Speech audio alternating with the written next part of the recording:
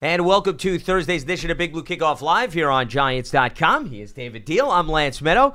Glad to have you aboard with you for the next 60 minutes. 201-939-4513. Hashtag Giants Chat on Twitter. As always, Big Blue Kickoff Live brought to you by Coors Light. Enter to win the ultimate VIP game day experience courtesy of Coors Light. Text VIP to 90464 for more details. Well, it's nice to have you. It is, Dave. know. I feel like we haven't done one of these shows in quite some time. Yeah, I don't think it was back to last season was the last time that we did a show right. together. Yeah. So it's good to see you as always, Lance.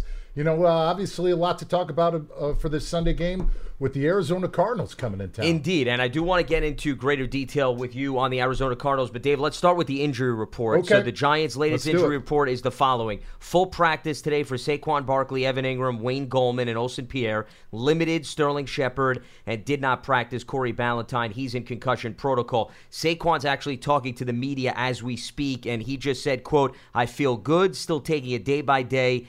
He doesn't feel pain when he is running and cutting," according to what he told the media. So it seems as if all signs, Dave, are pointing in the right direction, specifically for Saquon Barkley as well as Evan Ingram. It definitely does, and that's a huge component for this second half push for this football team, especially with Daniel Jones basically playing throughout his starting career as the quarterback of the New York Giants without Saquon Barkley. I mean, figure it was only a quarter, and at that point you knew that the Tampa Bay Buccaneers were loading up the box and saying, we're not letting Saquon Barkley beat us, just like they did the week before up against Christian McCaffrey. So it's an exciting sign to have Saquon out there, full participation.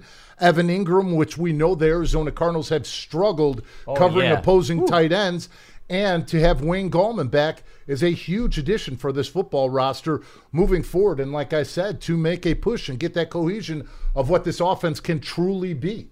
Yeah, I'm glad you brought up the tight end struggles. These numbers, boy, do they jump off the page. Yes, they do. Austin Hooper, in the game on Sunday when the Cardinals played the Falcons, had 8 catches, over 100 yards and a touchdown. Will Dissly, before he got hurt when he was playing for the Seahawks, he had a monster game against the Arizona Cardinals. So if I'm Evan Ingram, I'm licking my chops right now, saying this is a very attractive matchup for me to be getting back out on the field for. No question, but the one thing that you know that the Arizona Cardinals defense are excited about is getting back Patrick Peterson. He's going to be back in the fold. I think that he's going to play the full game because they need him out there, and what that is going to allow their defense and their secondary to do. They've been relying on Byron Murphy, their second-round pick out of Washington, and Tremaine Brock, the crafty veteran, to try to do things to diversify the type of coverage that they were playing, but they couldn't cover everybody, and that's what led to the big plays by the tight ends down the seams and through those crossing routes. So now they truly feel that with Patrick Peterson back, they can shadow the opposing team's number one receiver and then do different things to play to the strengths of Murphy, who's played well as a rookie but has been targeted at times, which you expect, and Tremaine Brock, who you have to say has lost a step throughout his career. Well, and Brock, they tended to move into the slot, Dave. Yep. So now you can keep Brock in the slot now that you have Peterson on the outside. But to your point, Peterson gives them a tremendous amount of flexibility. Yes, because he does. If you're Vance Joseph, you could say, hey, find the best wide receiver, put Peterson on him, and then the rest of the group can worry about the rest of the personnel. And with Sterling Shepard likely sidelined, I would think, Dave, and correct me if I'm wrong, they're probably going to put Peterson on Golden Tate under the circumstances. Which this is a battle that we've seen before when Golden Tate was in Seattle playing in the NFC West, playing up against him. So you know that they're going to do that, and that's what's something that for you as an offense, after you get through that first series, and if he is shadowing, it's actually an advantage for you offensively because then now you can do things with the scheme that you're trying to run to create weaknesses in that defense based upon where you're moving Patrick Peterson on the field. And a lot of times one thing that you can do is to change things up. Start moving that number one receiver like we know that Golden Tate can play in the slot because then it opens up those big shots downfield that you want. Well, and it'll be interesting because Peterson tends to play on the outside. So it's highly unlikely, Dave, if they do move Golden Tate into the slot, that they would move perhaps Peterson. That's exactly what I mean. So that's going to give you opportunities to throw the football downfield. And the big thing that we know for this Giants offense, they have to control the time of possession, and the big thing that they have to do is they've got to make sure that they're in third and manageables so they don't let their outside pass rushers who, like Suggs and like everybody else, can get after the quarterback if they have that type of coverage and it's a third and long. Yeah, and I almost feel as if this Arizona defense is somewhat overlooked because of some of the personnel they've lost, Dave. But, as you just hit on, when you look at the personnel that they have specifically in their front seven, Chandler Jones, going back to his days with the Patriots, he's been extremely active. He leads the team with 4.5 sacks, also tied for first with 3 forced fumbles, 2 fumble recoveries. So it's not as if he's had one game where he's flashed. He's been very active. You brought up Terrell Suggs. He's got 4 sacks, even though he's getting up there in age. This is his 17th season in the league. Hassan Reddick is a young player. The guy that I really like. Guy, yeah. And they like to use him. He's almost like a jack of all trades because of the way that they use him.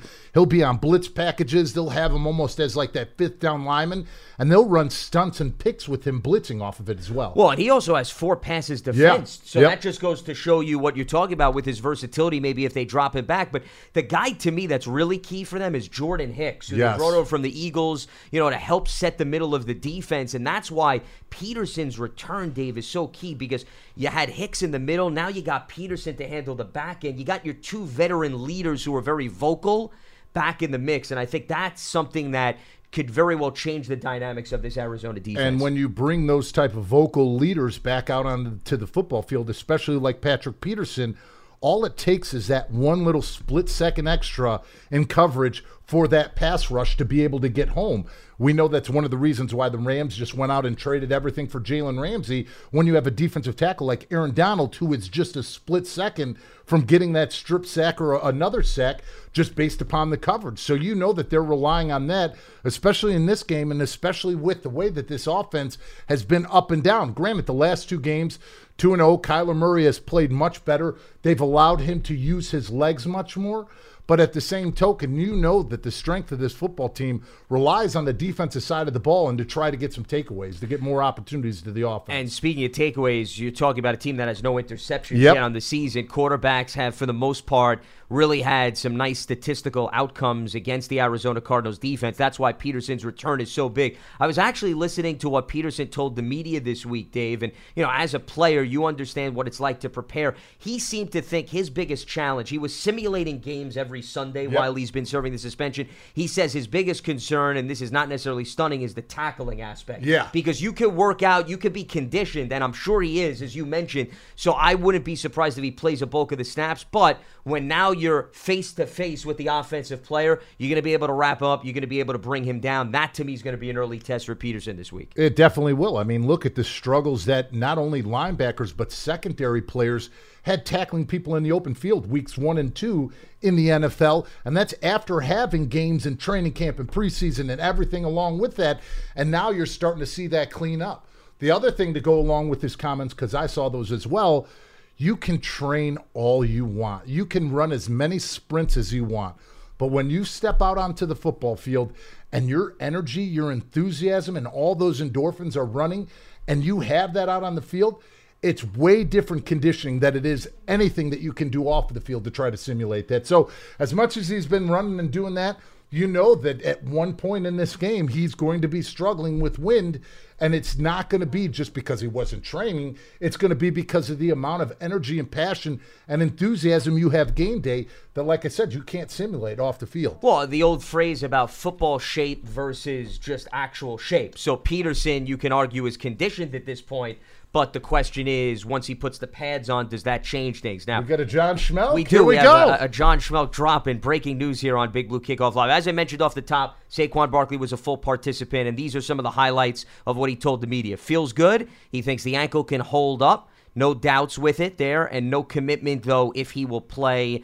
He has kept saying, quote, taking it day by day, which the Giants also tweeted out earlier today. So we thank John Schmelk for dropping by some news elements as we make our way through here on Big Blue Kickoff Live. And, they've really kept the news with respect to Saquon Barkley close to the vest, it seems, over the last few weeks. So I understand he's not going to lay it out and state the obvious. But as we talked about, Dave, off the top, if you put the dots together, you don't need to be a rocket scientist to figure this one out. It looks pretty good that he's going to be out on the field. It does. It looks promising. And when you think about it, the one thing when he does say he's taking it day by day, you know that this is a Ronnie Barnes decision, who was my head trainer, who's been a head trainer for the Giants for almost 30 years now.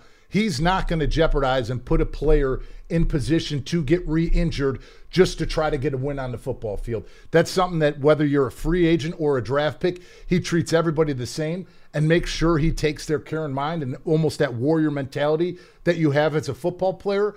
But putting that aside, the fact that he's been out there 2 straight weeks, last week, going through the drills a lot more, but we knew that he wouldn't be up. Now when you think about it, from the timetable of when he got hurt in Tampa Bay till now, it's been 4 weeks when it comes up this upcoming Sunday, which is right around the actual time of a low-grade, high ankle sprain of that portion. So I'm not saying that he wasn't born in a lab, because Saquon Barkley was definitely born in a lab, and it's unbelievable the amount of progress that he's made in such a short amount of time. But with these signs and with him practicing, I would lean on the side of him playing Sunday.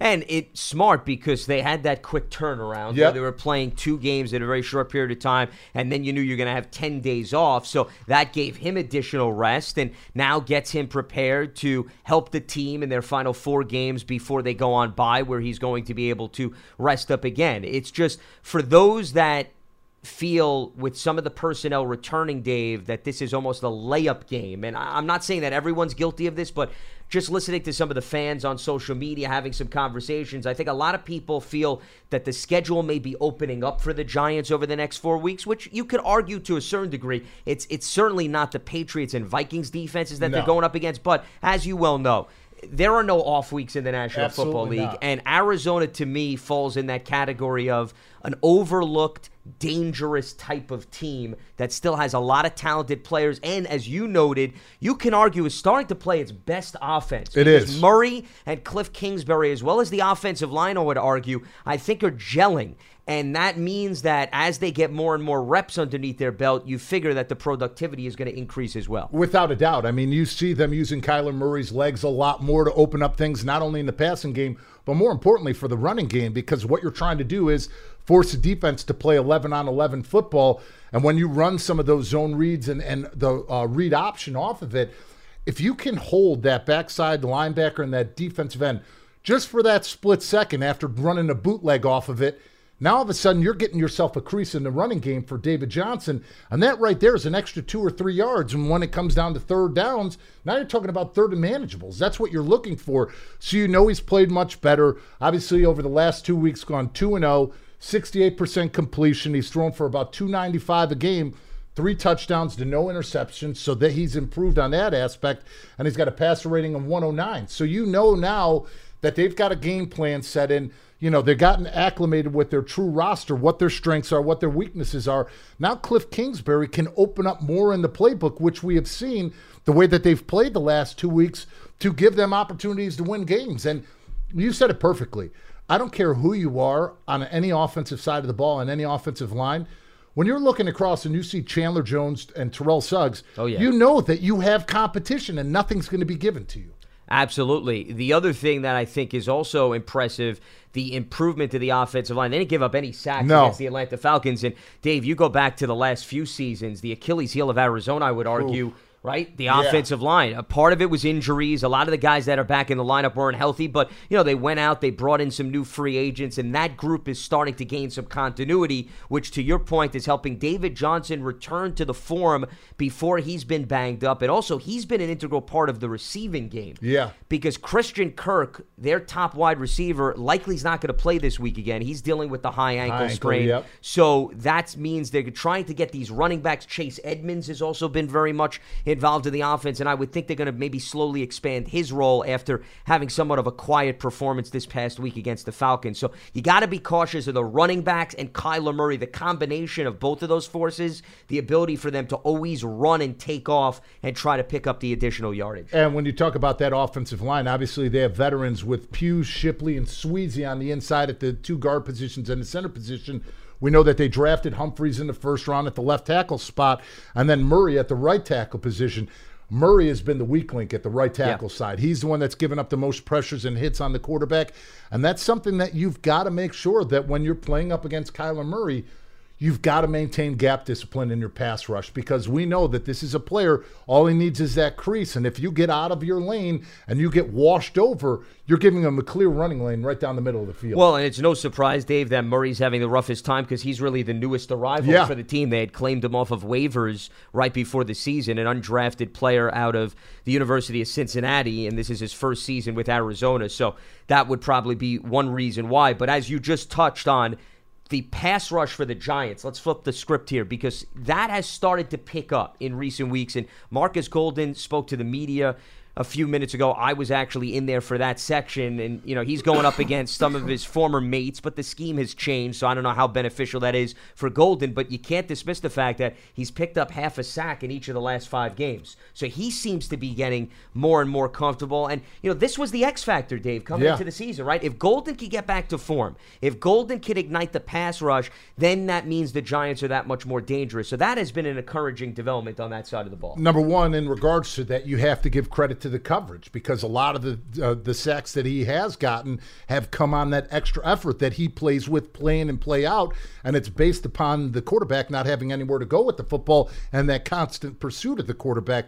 But also, you're seeing more flashes and more variety of moves out of him, that if the first one stops, he's picking up his secondary, and you see him playing with a lot of confidence and not worried about his knee anymore. That was one of the things that you were worried about of coming into this season. How's he going to play? Will he hold up? Will it have any lingering effects? And he's playing phenomenal right now. Relentless is probably the way I would describe Without a him, doubt. right? I mean, the guy is just not to be held back by anybody at this point, because he's been such a force within the trenches. 201-939-4513 is the telephone number. Hashtag Giants Chat on Twitter. A reminder, Big Blue Kickoff Live brought to you by Coors Light. Enter to win the ultimate VIP game day experience, courtesy of Coors Light. Text VIP to 90464 for more details. I see some questions are coming in on Twitter. We will get to that, and we have some phone calls. We're laying out the landscape of the game for the Giants and the Cardinals. And before we get into more on that front, let's open up the phone lines. Gary is in Virginia. He gets us going on Thursday's edition of Big Blue Kickoff Live. What's happening, Gary? Hey, guys. How you doing? Doing great. How are you, Gary? Good. Big fan of David Deal, man. Great player. Now great calling games. I really enjoy it. Thank you, Gary. Quick question about the D-line. I was wondering if you guys have seen much double teams draw by Lawrence. I'm wondering if there's a relation with him drawing double teams with his improvement and the sack numbers going up. I think, number one, it's experience. He's definitely getting used to playing up against veteran offensive line that scheme and will set you up on things. I know that for a sheer fact that when we'd be playing up against an opposing rookie defensive tackle, we do so many things with calls and things to try to confuse him, to try to get an advantage at that point. So you knew with his experience that it was going to take a little bit of time. But also, I think it's just him winning those one-on-one battles that we thought he was capable of doing. It's now just putting it all together. And the other thing that goes along with it, like we were just talking about Marcus Golden, even when you come from an unbelievable program like Clemson, like where he's from, it still takes veteran training to automatically go to a secondary move in pass rush. We always used to say in college, when somebody comes out and you watch film on them, a lot of times they're one-trick ponies because they can get by in college with that one trick, and it beats everybody because they're so much better with their skill. But when you get to the pro level, the minute that first rush stops, you better have something in your arsenal ready to combat that and get that second push. Otherwise, you're playing right into the hands of what an offensive lineman wants. Makes sense. All right, thank you. You got it, Gary. Hey, Gary, thanks for the phone call. Appreciate you weighing in. And, Dexter Lawrence is the type of player, Dave, as you can attest to from going up against your fair share of defensive linemen, where a lot of the things he does, and I understand people are encouraged with the sack numbers, but they don't show up in the box. No question. Score, right? The gritty numbers that don't show up. Holding off double teams so your linebackers can run. Getting pressure into the backfield, forcing a running back to go to the backside. Those are things that numbers don't quantify because we've seen it throughout the years. Think about all those years that we played with Fred Robbins. Fred Robbins was one of the most effective D tackles in those years, but nobody ever talked about him because he didn't have stat numbers. But what he did for Antonio Pearson for the rest of the defense was known by them and by us on the team. Yeah, to open things up off the edge because of his ability to collapse the pocket. And Dexter Lawrence is right now looking to do the same thing. You just got to be careful with respect to a guy like Kyler Murray because even when the pocket collapses, Davey still finds a way to run out. So being well-disciplined with your eyes is going to be very important in a game like this because Arizona, with Cliff Kingsbury, he comes from that college mindset where they're going to spread you out and they're going to try to run some misdirection, catch you off guard with the zone reads. Whether it be David Johnson or Kyler Murray running with it, you got to keep close tabs on who has the ball at all times. Let's head back to the phone lines. Travis is in Queens, and he joins us on Big Blue Kickoff Live. What's happening, Travis? What's up, fellas? How you guys doing? Good. What's up, Travis? What can we help you with, my man? All right. Let me present something to you guys. Would you guys do a trade to get Von Miller for 2 second-round picks? Or that's too much? 2 second-round picks for Von Miller? I would certainly consider that heavily. I don't think that the Denver Broncos would settle for that if you want to play out this hypothetical, considering how Von Miller's been so productive. You say Von Miller for 2 second-round picks? Yes, I will certainly be listening to that. Would you take it? Would you do it? Yeah, I would pull the trigger on that as long as health-wise he checks out and there's no concerns and nothing pops up that I didn't know about. I would give up 2 second-round picks for Von Miller. Absolutely. Yeah, because the first, if we give up let's say hypothetical first, that'd be too much, you think, right? Well, I think if I'm Denver, I want a first. You want a first because you know that you have a proven commodity in Von Miller, and you could say to the other team, well, take your gamble on one of the pass rushers coming out when we know what we have sitting right in front of you. Correct, or take the proven commodity without as a doubt. You just laid out, But, because the only reason why I said 2 seconds is because, like in a situation like that, let's say hypothetically they was to do a move like that, and his contract is up next year, we would just have to pay him, correct? Whatever that is, right? That's how that goes? Yeah, you just take over the contract, yes. Oh, okay. And my second point is, like with Dexter Lawrence, right? Like, I don't know the percentage-wise, but I would like to see him play more of the nose, and then I'll be seeing him on the outside a lot, which is cool. I don't mind it, but I think when he's on the outside, it affects Tomlinson and B.J. Hill more so. Well, I remember. I think that's the one thing about all of them is that they've played all the spots on the defense. You've seen them interchange and move, and a lot of times they do it for matchup purposes. One player's better up against another player. Like, for example, putting B.J. Hill in a certain position over Dexter Lawrence because of B.J. Hill's compact leverage and how low he is. Maybe you're going up against a guard on the other side or a center that doesn't do good with getting leverage and getting movement at the point of attack. So you'd rather have a smaller, compact guy to hold off those double teams than Dexter Lawrence, who can push that guard into the backfield. So it all depends on the matchups that you're looking at.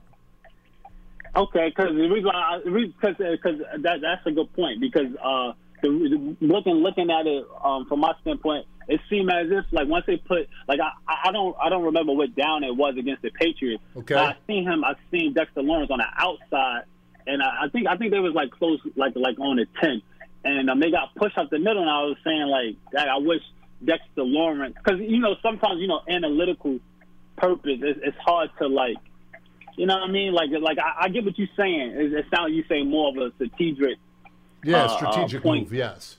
But I think Dexter Lawrence like he's good. I like him all around, like how they move him. But like last year, B.J. Hill, he came on strong for us getting picked so late. And this year, he's quiet somewhat, but like you said, not all the time. The impact is made. Yeah, those things don't show up. Plus, remember, B.J. Hill last year had 3 of his 5.5 sacks in one game too. Just keep that in mind. Oh, okay. That was a big part that people tend to forget. By the way, Travis, you in the car? It sounds like you're turning on left, I hear right. the blinker. I got the blinker, right? I was waiting for you to make the turn here. I'm like, are you driving straight or you're waiting to make a turn on the road here? You're killing me. Jeez. Yeah, I was like, let me turn. All right, well, listen, you stay focused on the road. That's much more important than us, Travis. And Have appreciate a great the phone call. I was laughing because I'm hearing, weren't you hearing that? I'm hearing it in the background. I'm like, is he going to turn yet? Yeah, I couldn't tell. Is it the window wipers? Is he turning? I mean, He's it just sounds excited something. to be on. That's yeah, why. apparently. But he's holding up traffic in the process for us We to give didn't him hear an any answer. horns Yeah. in the background, so apparently he was okay. That's good news. Yes, right. We love it when they can multitask, when they call up BBK and they can keep their eyes on the road. So I commend Travis. He gets extra brownie points for that. But he was talking about B.J. Hill and what we were talking about Dexter Lawrence. And you just can't judge a lot of these defensive linemen when you whip out the stats over the course of 6 games. And you're like, well, why doesn't this guy have a lot of tackles and sacks? It's partially because he's opening things up for the rest of the defense and the rest of the personnel there. And a lot of times schematically, like I was saying, for those matchups, sometimes you'll go into a game, okay, defensive tackle for this one, the scheme that they're running offensively, if it's more power, hold up and let your linebackers run. If they're running more zone things, the one thing that kills zone plays is penetration into the backfield by a D tackle that gets the guards or centers and offensive linemen off level. And one first thing that a running back sees is when he sees color front side, his immediate instinct is to jump backside to where the flow of the defense is coming from. So a lot of times you change up the way that you're trying to scheme up against an offensive line, not only in the way that you're playing, but in the way that you're moving your pieces around to create those matchups that are favorable for you on the defensive side of the ball. And then based on how they react to that, will determine then whether or not you can adjust from you're that make in-game. tweaks throughout the course of the contest. Absolutely. Lance Meadow, David Deal with you here on Thursday's edition of Big Blue Kickoff Live. Let's head back to the line. Scott is in New Mexico. Scott, welcome aboard. What do you got for us? Good afternoon, guys. How you doing today? Great. You're right, Scott. What's on your mind? I have a philosophical question and a technical one. Okay. The philosophical question is this. Despite protestations by everyone, the Giants are going into the meat of the season, but they're a game out of first place. And they're going into a critical game with Arizona, which hopefully they'll win. You know the Giant players fairly well, and you're both around them. Does it create undue pressure, or do you think there's an extra incentive knowing that they're in the race, they have a chance at the playoffs? And it's too soon to talk, I realize that, but going into a game like Arizona, do they have that in the back of their mind, or can they be singular purpose and say, this is the game in front of us, we have to win it, despite what the records are going to be? And I was just curious from a player's perspective and also from an analyst perspective, what do you think is going on with the Giants in regards to that? I was just curious. Obviously, when you still are in contention to win the division, it is an exciting factor for you as a football team, because coming into the season, your overall goal is to win the Super Bowl, but your next secondary goal immediately is to win the division, because that's the only thing that's going to guarantee you a spot in the playoffs.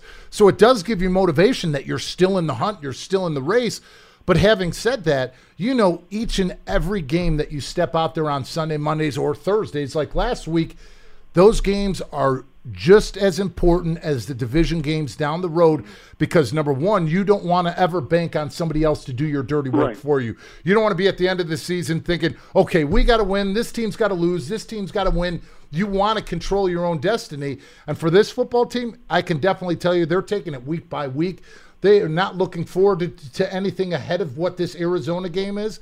And they've learned from the past, because that's the only way that you can approach a season. Well, and related to what Dave just said, Scott, I don't think this game is of that much more importance than what the Thursday game was, because remember, no, I agree. But keep in mind, they were, and this is why I don't understand why everybody's focusing so much on the standings this week. Remember, going into the Thursday game, it was the same thing. It was the same thing. They were one game back of the Cowboys and the Eagles. So if they would have beat New England, and then all of a sudden Dallas and the Philadelphia Eagles wind up losing, they would have been tied for first right now. So the importance, the motivation going into this game to me is no different than how they should have looked upon Thursday's game, because it was the same. It was on short rest. Yeah, makes no difference. Yeah. Yeah, my last point, I'll take it off the air, guys.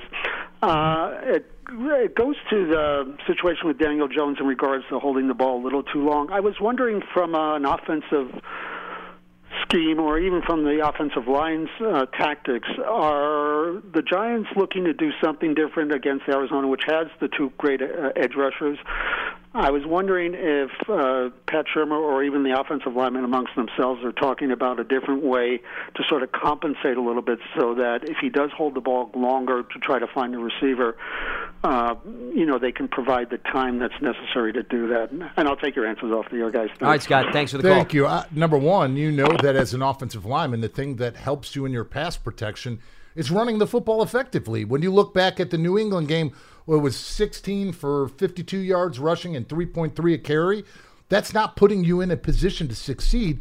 When you can run play action off of your run game and you're in third and manageables, you get to dictate the tempo of the football game compared to when you're down, you don't have an effective run game, you're playing behind the chains, and you're kicking and you're setting back each and every play. That is when a defensive end and a D tackle, all they're doing is pinning their ears back and playing the run on the way to the quarterback because they've made you one-dimensional. That's the one thing that's exciting about hopefully having Saquon back this game, is if they can get a run game going and if they can try to hit the perimeters to spread out this defense, it's only going to help Daniel Jones get rid of the ball quicker, more efficiently, and open up things in the passing game.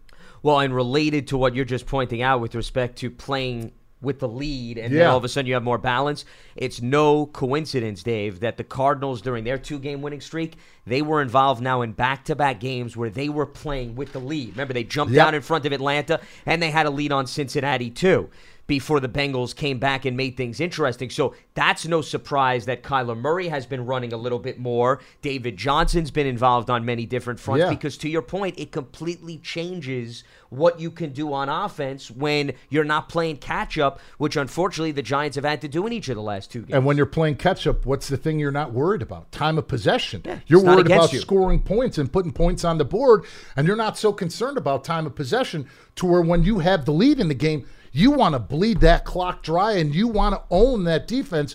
So in the third and fourth quarter, those runs that may only 2, 3, 4 yards in the first and second quarter now are breaking for 10, 11, 12, and you start imposing your will on the opposing defense. Yeah, when you're up, the clock's not your enemy. No. When you're down, not only are you playing the opponent, you're playing the clock too. And you're playing and you're worried about all your timeout situation, how far you got to push the football downfield. Do we need to get it to the boundary, to the sidelines? There's so much that goes into it when you are playing from behind. Yeah, game management completely changes. It's out the window, basically.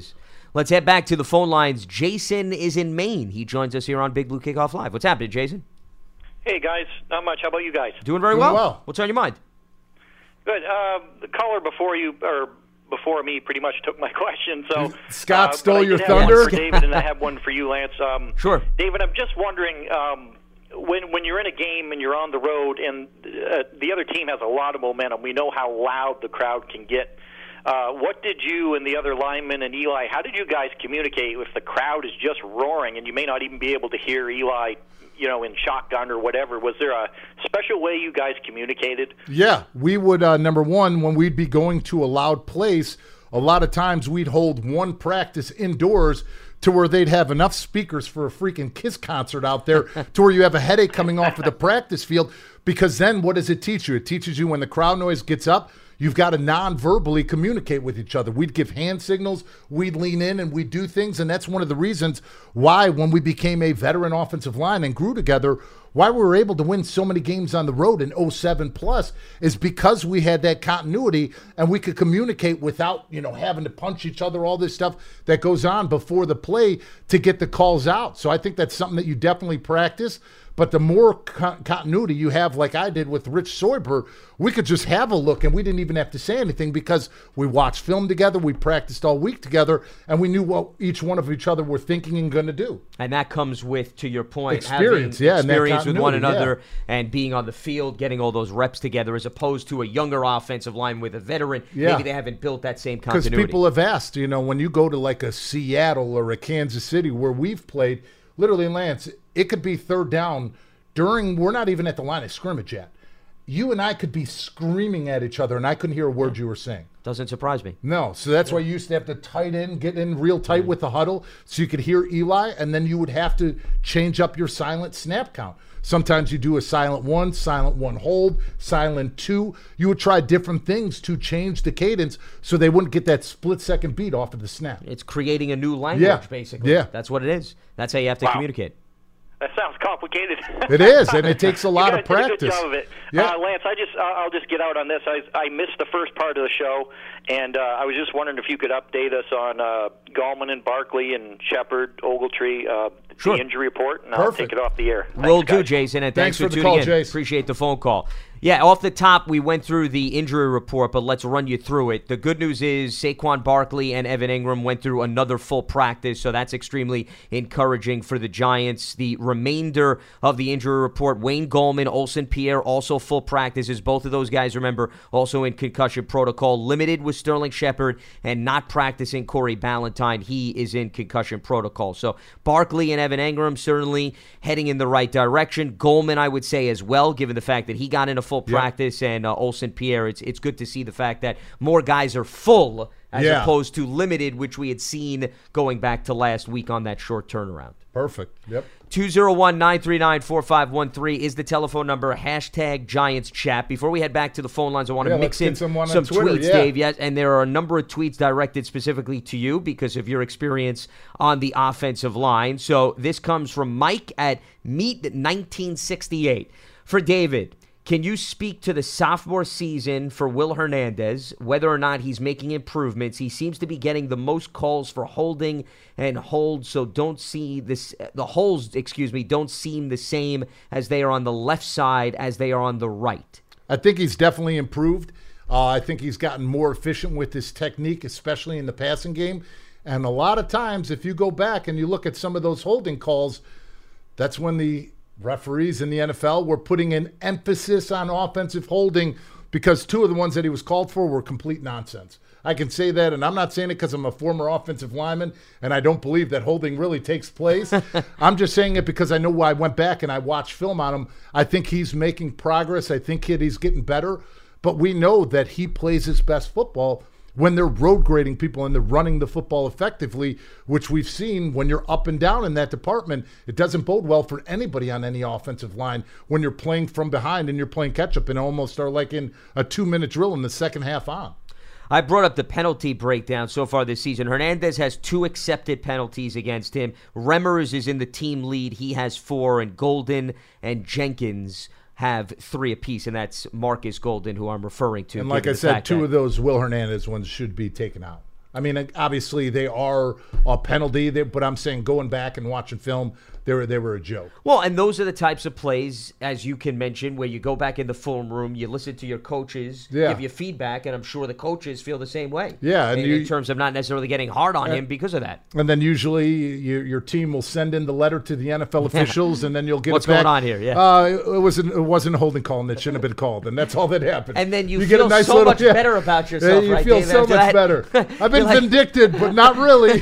Not really, because it won't reflect in the box score, and it won't be taken off my record. No. During the course of the season. So it's almost like it's a catch-22. Not only that, but that's the only time that fans at home are screaming at you and throwing things at the television. That's right, Those damn offensive linemen holding again, ruining everything. It's not as if the league memo then gets circulated to the fan base to vindicate you, right? Yeah. So Will Hernandez still has those 2 holding penalties against him, even though maybe the league told him, hey. Exactly.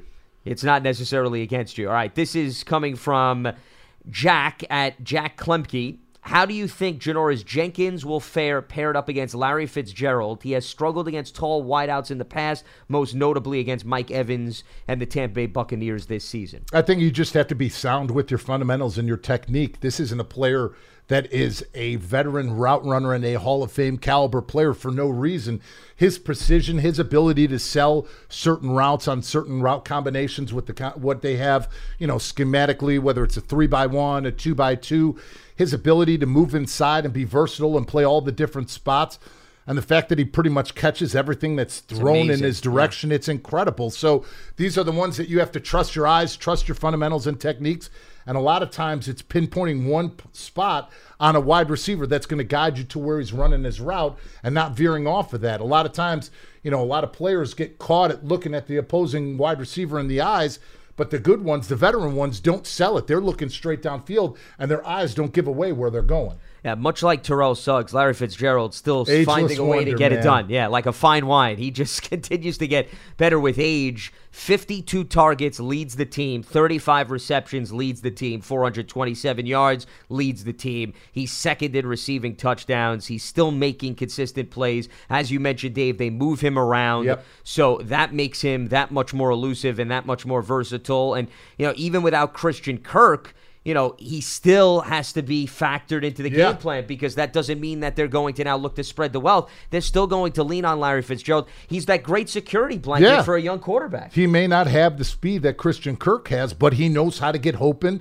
He knows how to find holes in defenses. And like I was saying, he is a professional precision route runner that young quarterback in Kyler Murray can rely on to be at the exact spot he's supposed to be every single time. And when you have that, that's why you can rely on him, and that's why he's had the type of career that he's had. Fitzgerald, David Johnson, and Chase Edmonds, to me, if you were to ask who the key players that the Giants defense needs to focus on, those are the three that come to mind. They have a number of other young wide receivers who they're grooming: Keyshawn Johnson, Trent Sherfield, and these guys have made plays. Their numbers don't necessarily jump off the page, but the two running backs, Kyler Murray as well as Larry Fitzgerald, those are the main weapons when you focus on the Arizona Cardinals. We'll get back to your tweets as we move along, but right now let's head back to the phone lines. Joe is in Pennsylvania here on Big Blue Kickoff Live. What's happening, Joe? Hey, I was just wondering here, between us and the Cardinals, I guess whoever wins this game here would still really think of playoff hopes. And I was just thinking too, if say whoever loses it, well, especially us, if we would, then they would possibly think to unload some of our players like last year, like Snacks and that, or buy somebody to help us. What do you think of that? I mean, that's something that you're always looking to do. I mean, you're always looking to bolster your roster and make it the best 53-man you can. But having said that, whether this game is a win or a loss, I don't think that you're going to go and completely dump your roster and try to turn over again like they have over the last 2 years from where they were when Dave Gettleman and Pat Shurmur took over till now. I always tell this story. 2003 was my rookie year. It was the last year of Jim Fossil. So figure a 53-man roster. Tom Coughlin comes in 2004 and takes over. By 2005, there were 13 of us left from the 03 roster on the 05 roster. A lot of turnover. That was it. The turnover happens, and I think when you've already started to see the changes in the locker room and the team camaraderie that this team has, I don't think you're looking to replace as many pieces as people think.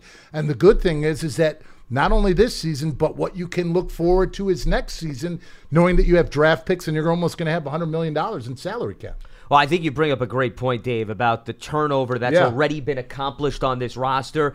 Nowhere near the position that the Giants were at this time last year. Nowhere near. Think about that. Since then, they've had another draft class. They've had another free agency period. Here's the other thing that you need to take into consideration.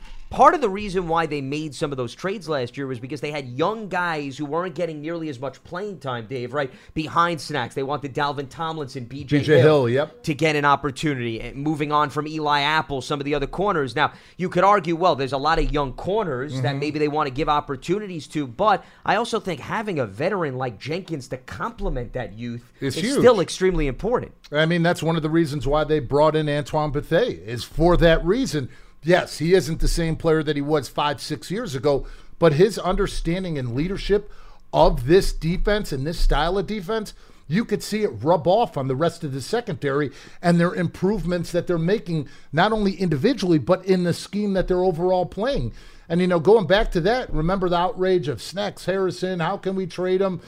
Well, you guys all know that he sat out this entire offseason because he wanted a new deal with $16 million still on it. That's something that we would have dealt with if we would have hung on and kept him this year, when you can continue to build your roster like they have through the draft and through free agency. Yeah, the economics always are part of the way to determine whether or not you want to move on from a player. Also, Janoris Jenkins is not on an expiring contract. I feel as if the way people focus on that is if you'd be benefiting by giving him up to a team that then would shed his contract. Jenkins still is under contract for 2020. He's not a free agent until 2021. So you still have him under control for 2020, and then you'd have to deal with whether or not you'd want to bring him back. So it's not like an expiring contract, which maybe makes a player a little bit more attractive to part ways with. Exactly. So, what about Ogletree, Lance? Is he here next year under contract? Ogletree's contract, let's see. He was signed to a 5-year deal in 2017. So, he's going to definitely be under contract for next year. Okay. I see, David, we're playing one of our old offensive linemen. We're going to be playing against Pugh there, you know. So the only other thing I wanted to say, I got to bring up there, you're talking about Holden. When they denied, what's his name there, that holding call at the end there where he was being mugged. I wanted our defensive Tate, when he was being Holden, we challenged that. I wanted our defensive coach there to hit their receivers and just hold them there. I didn't care if if they called them or not. I was just so disgusted. It's almost like hockey, down by 4, start a war. Let's just start attacking people. Well, it also reminds me of the phrase, two wrongs don't make a right type of thing. Go through here, too. I mean, come on. When they can review these plays, that's what gets me the most. Yeah. You know what I mean? We hear you. It's frustrating. All right, Joe, appreciate the phone call. Thanks so much for weighing in. And I get the frustration, but, this to me is further evidence, Dave, and I don't want to go off on a whole tangent. You and I certainly talk about this on Sirius XM NFL radio all the time. But it's the overreaction to what happened in the NFC Championship game that opened up Pandora's box. And you had the competition committee make the recommendation. And keep this in mind, because this is important. This was only implemented because the coaches made the push to the owners, okay? But the owners implemented this on a 1-year trial basis. So they, at the end of this year, can turn around and say, it's over. Yeah. We're not bringing it back for the following year. This was not a permanent rule that was put into place. And I think based on the results that we're seeing, this is just my personal opinion. I'm not saying I have any intel on that front. I'd be very surprised, Dave, if this is brought back next season. I'd be beyond shocked if it was brought back next season. And the thing you realize, and the thing that's tough for everybody watching these games, is that whenever a big play happens, your automatic enthusiasm isn't there, because the first thing you look, is there a flag? Is there a flag on the field? Okay, all right, first down. It's changed the way that we've all watched games because of the amount of rules, because of the inaccuracy of it. And the fact that we don't even know what a real rule is anymore. Is that a PI? Is it not a PI? How can you not call that? It just brings in that aspect of it that you don't want when you're watching a game. Well, and what also complicates matters, I think this is what maybe confuses fans a little. They don't throw a flag, so a coach wants to review the play. Yeah. And then you go back, you see the replay, and it was maybe a legal contact as opposed to pass interference. But Dave, a legal contact can't be overturned based on replay or implemented based on replay. So you're seeing it. The evidence is overwhelming, but the rule book doesn't allow you to make the change. Apply to it.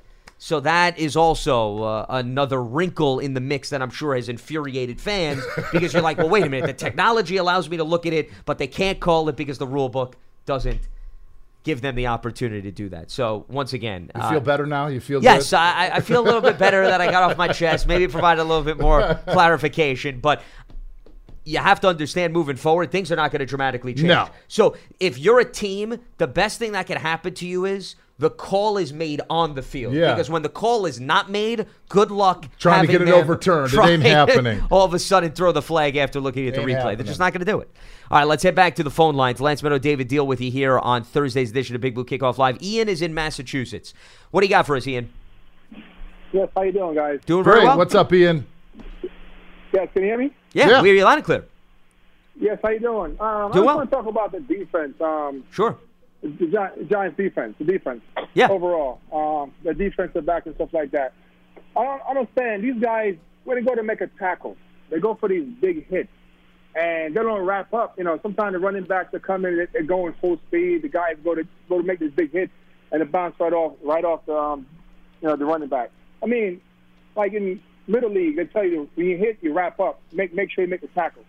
These guys are making millions, and they still don't know how to make a full tackle. It's frustrating sometimes, especially when they played against the Minnesota. Their tackling was no good. 16 missed tackles in that game. 16 missed tackles, yeah. Yeah, it's too many missed tackles. When they played against the Patriots, it was much better. I guess they had a press talk in the locker room, whatever. They played against the Patriots. They was tackling much better, And I have to say, Daniel Jones, I wasn't a big fan of Daniel Jones because nobody heard of Daniel Jones when he got drafted. I didn't. Nobody did. And I see potential in him. I definitely see potential. Only thing Daniel Jones needs to work on is to get that clock picked in his head when to throw the ball And sometimes he throws too much in tight coverage, and he has to work on that stuff. And other than that, I mean, I have hope for the Giants team, moving forward from here on. I always do. And I'm a full Giants fan in Massachusetts. You know how it is, Yeah. Well, we got bragging rights. It's all right. Appreciate the phone call, Ian. Thanks so much for weighing in. Well, that's one of the Patriots country. Yeah, well, that's one of the good things that with this 10-day till the following game, that Daniel Jones has time to self-evaluate. He had time to go back to the Tampa Bay game, the Washington game, the Minnesota game, and this past New England game, and start working on those things that he needs to improve on. Obviously, number one, the turnovers is the first thing. But two, that ticking clock in his head, knowing that he has to get rid of the football more effectively and efficiently. But that also goes hand in hand with where are you at in that game? What's the score of that game and how well you're running the football? Because if you're not running the football well and you're behind in the game, that clock's going a little bit longer because you feel like you have to make that throw. Yeah. You have to make that play. Yeah, that's a good point because you want to ignite the offense. You want to make something happen. You know that it's on you guys to do something. And that's something that you sometimes, unfortunately, especially for younger players, they play outside of themselves trying to overcompensate for that. And I think what you're spelling out is perfectly demonstrated. Let's go to the second interception in the Patriots game. Perfect example. It's what, a 14-0 game? 14-0 game. He's trying to throw it away, but because he held on to it, right, the pass rush tipped, got to him and gets tipped, yeah. The ball stays in play. Exactly. So there is exactly what you're talking about. Yep. Yeah. And you can't feel as if you're going to make up for a deficit in one play to begin with. No. Because the hero ball mentality, more often than not, comes back to bite you. With respect to a mobile quarterback, as we're talking about Daniel Jones, I think this is a great question that comes from Dylan here, Dave, at _ the Dylan Davis _ The Dylan. I like it. Not Dylan, the Dylan. The Dylan. Do you think the Giants will pull a safety to spy Kyler Murray? And if so, who do you think matches up the best with him for sideline-to-sideline speed? Now, before you answer this is what I thought the Vikings did a really good job against Daniel Jones. Absolutely. Anthony Barr and some of those other guys. They were just shadowing him. They were in perfect game. position when he rolled off the edge. And that's something that they're going to have to do watching this game. That's unfortunately... I was hoping that Corey Ballantyne could have been that guy to play down in the box, but he's in concussion protocol and looks like he won't be up for this game. So therefore, you've got to find somebody else in your mix that is a hybrid that can play that extra linebacker position like we've seen other guys play. But the problem with that is when you have a little in there, what are you going to do offensively? Now you're going to start running the football right at that player, knowing that he isn't a linebacker and can't hold up. So that's a great question, and it'll be interesting to see. But if I was to pick one player to shadow him. What about Michael Thomas? I'd say Michael Thomas, a veteran, smart safety, can make those sound tackles, knows leverage when to play inside and out. He'd be a good guy to do that. Yeah, remember he made that big play in the Tampa Bay game, the third down stop. That's the name that comes to mind. Right there, that was play. a huge game, a huge turning point. He doesn't make that stop. Tampa Bay's able to milk the clock and perhaps run things out. So that would be somebody. Michael Thomas would be a good I think one. to point it. Now also, Jabril Peppers has the versatility, Dave, but the question is, do you want to take him on away? I was just going to say, right? You need him in coverage on the back end, so you can't take him afford away from that. to have him roam after the quarterback. So Michael Thomas is a guy, if you go to three safeties, I think you could afford to have move him in around. The box as an extra linebacker. Yep. Let's head back to the lines. Jose is in Orlando. Jose, what do you got for us here on Big Blue Kickoff Live? Hey, Lance and David. How are you guys? We're doing very well. All right, great, man. I was just thinking exactly when that question was brought up, first person I thought about was Michael Thomas. So I'm glad we're in agreement there. And for that same reason that you want Jabril to be in coverage and Michael Thomas because of his experience, and he's a sound tackler, from being in special teams and all that, that would be perfect. I just have a hypothetical question, guys, if you will, and I'm just asking you to not just like be your quasi GM, and this is for next year because I'm really excited the direction that we're going in as far as building the team, the youth. David, you alluded to it, having the camaraderie that we have in the locker room now is awesome. It's a team-based, guys. There's not a lot of individuality, if there's any, in that team, but they're all about each other, which is awesome. It's great to see. I'm a traditionalist as far as a football fan, going back to the Tom Coughlin eras. And something that I always remember, David, when we were playing back in 2007, when you guys just beat Tampa and you're going to Dallas. Off to Dallas. I never forget you saying, off to Dallas, and we went out. That's a great memory, David. I'll always remember that, and I cherish it. Thank you so much for everything you did for us, for Giants fans. I mean, we're indebted to you. Awesome. Appreciate it, Jose. Thank you. My question that I have for both of you guys, and again, this is a hypothetical question because, we know that I love Dave Gettleman. I love where he's at. I actually was one of the very few guys that said, hey, I like the quarterback pick. And everybody was like, what, are you crazy? I was like, this guy is awesome because he's doing okay playing against teams like Clemson, and he's throwing the ball to doctors, lawyers, and accountants with a bad offensive line. Wait, hold on. Actually, it's janitors and plumbers. Let's be more specific here, okay? But go ahead. What I'm yes. saying? No, we know exactly what you're saying. So I saw that, and I was like, man, this guy's going to be special. So my question is, and I'll take it off the air because I know you guys got other callers. My question is, I know where our defensive line is right now. We have a lot of young guys in there on our defensive line, and our offensive line is doing better. For next year, I know we have close to $100 million in cap space. What direction do you think we'll go in as far as selecting an offensive lineman either through free agency and going in the draft for a defensive lineman? Because I know Dave Gettleman likes his hog mollies. Or doing it the other way around, trying to get a defensive line through free agency and going offensive line to keep the offensive line young and having those guys grow up together and come up together. That's my question, guys. Love the show. Thanks, and hope you guys have a great week. You as well, Jose. Thanks for the call. No, it's a great question. Obviously, the things that you're looking for, if you're looking at next year and the type of opportunities that you want, obviously another number one receiver. You want a pass-rushing defensive end, a linebacker, possibly another corner/slot guy that can play inside for the nickel position. Add to the nucleus. To add to the nucleus of it. But you're always looking to upgrade your offensive line with depth or a guard or a tackle. And it all depends on the route in which they want to go through it. You think about it, and when you look at it, number one, it's no coincidence. When we won in 07 and 11, we had, as the coaches like to say, a plethora of defensive linemen that could get after the quarterback. And the veteran experience of us growing together was something that was invaluable.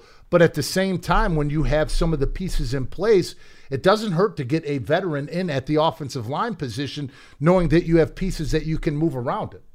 Well, with respect to the offensive line, let's look at the breakdown right now, Dave. Nate Solder's under contract, okay? Will Hernandez is still a young guy. Between Jalapeno and Pulley, it's not as if those guys are up there in age. So you have two centers that you work with, and you just acquired Zeitler. So if there's maybe any position that you'd want to go younger, it's Mike Remmers because you brought him in on a one-year contract. And you're still not sure how long his back will hold up having a back injury. Exactly. So I would think if you want to go into the draft, you want to address that position in free agency to find a young guy, it would be the right tackle position. Who would have to earn that spot, but at the same time, what does it do? It allows you flexibility to have a swing tackle game day in case something does happen. Meaning you don't have to necessarily start him right away. You could develop him into that position. And here's the other thing that I think you need to look at. When Dave Gettleman went to Carolina, Dave, he inherited one of the worst salary cap situations, right? Yep. That you can imagine in NFL history. He cleaned that up and clearly made the Panthers competitive. But I'd have to look back at the numbers a little closely. I don't want to be wrong on this or steer a narrative in the wrong direction. I don't remember them going on a spending spree once he cleaned things up. No. So I find it very hard to believe that his philosophy is going to be, okay, I did the same thing here in New York. I shedded some very expensive players. We went younger with the draft. Now we have all this money. Let's all of a sudden go out and lock it up once again. No. I don't think that's his game plan. I don't either. In the big picture. I don't either. And when you look at some of those draft picks that he did pick, like Trey Turner, the right guard, or on the defensive side of the ball, Short, those were great picks that have turned into unbelievable players. Obviously, it's unfortunate for Short that he's out for the year, but those were all Dave Gettleman picks that, just like what he's been doing with the New York Giants, built that Carolina team from the inside out. Yeah, he built the team through the draft, which is exactly what he's been doing with the Giants And right he drafted Christian McCaffrey. Absolutely. Before he left, he was responsible for bringing Christian McCaffrey into the mix, and he also drafted offensive linemen. Yep. And he didn't necessarily go high in the first round to get those offensive linemen, too.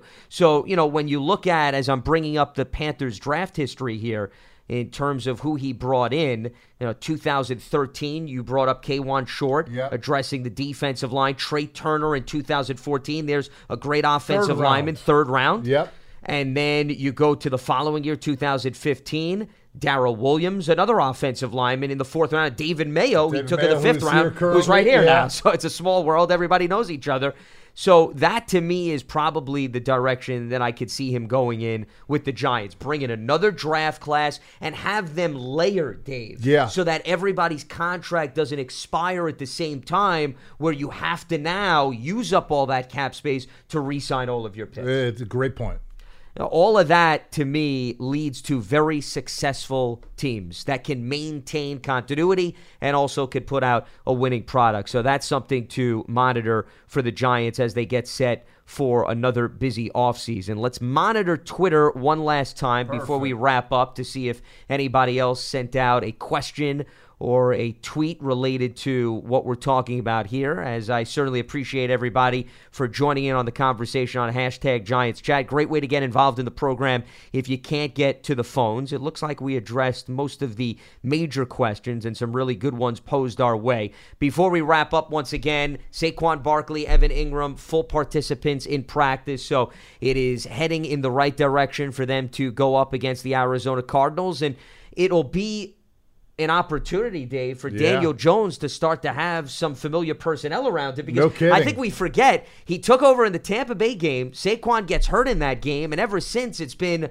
musical chairs with people in and out of the lineup. So that's also something that's a positive for the sake of the Giants offense, to give your young quarterback the necessary playmakers that you envisioned once you handed him the starting job. And allows you to open up the playbook of all the different things that you can put on his plate, knowing that he has the support cast around him that can get the job done. Absolutely. Well, that is going to wrap up the latest edition of Big Blue Kickoff. Flew by, man.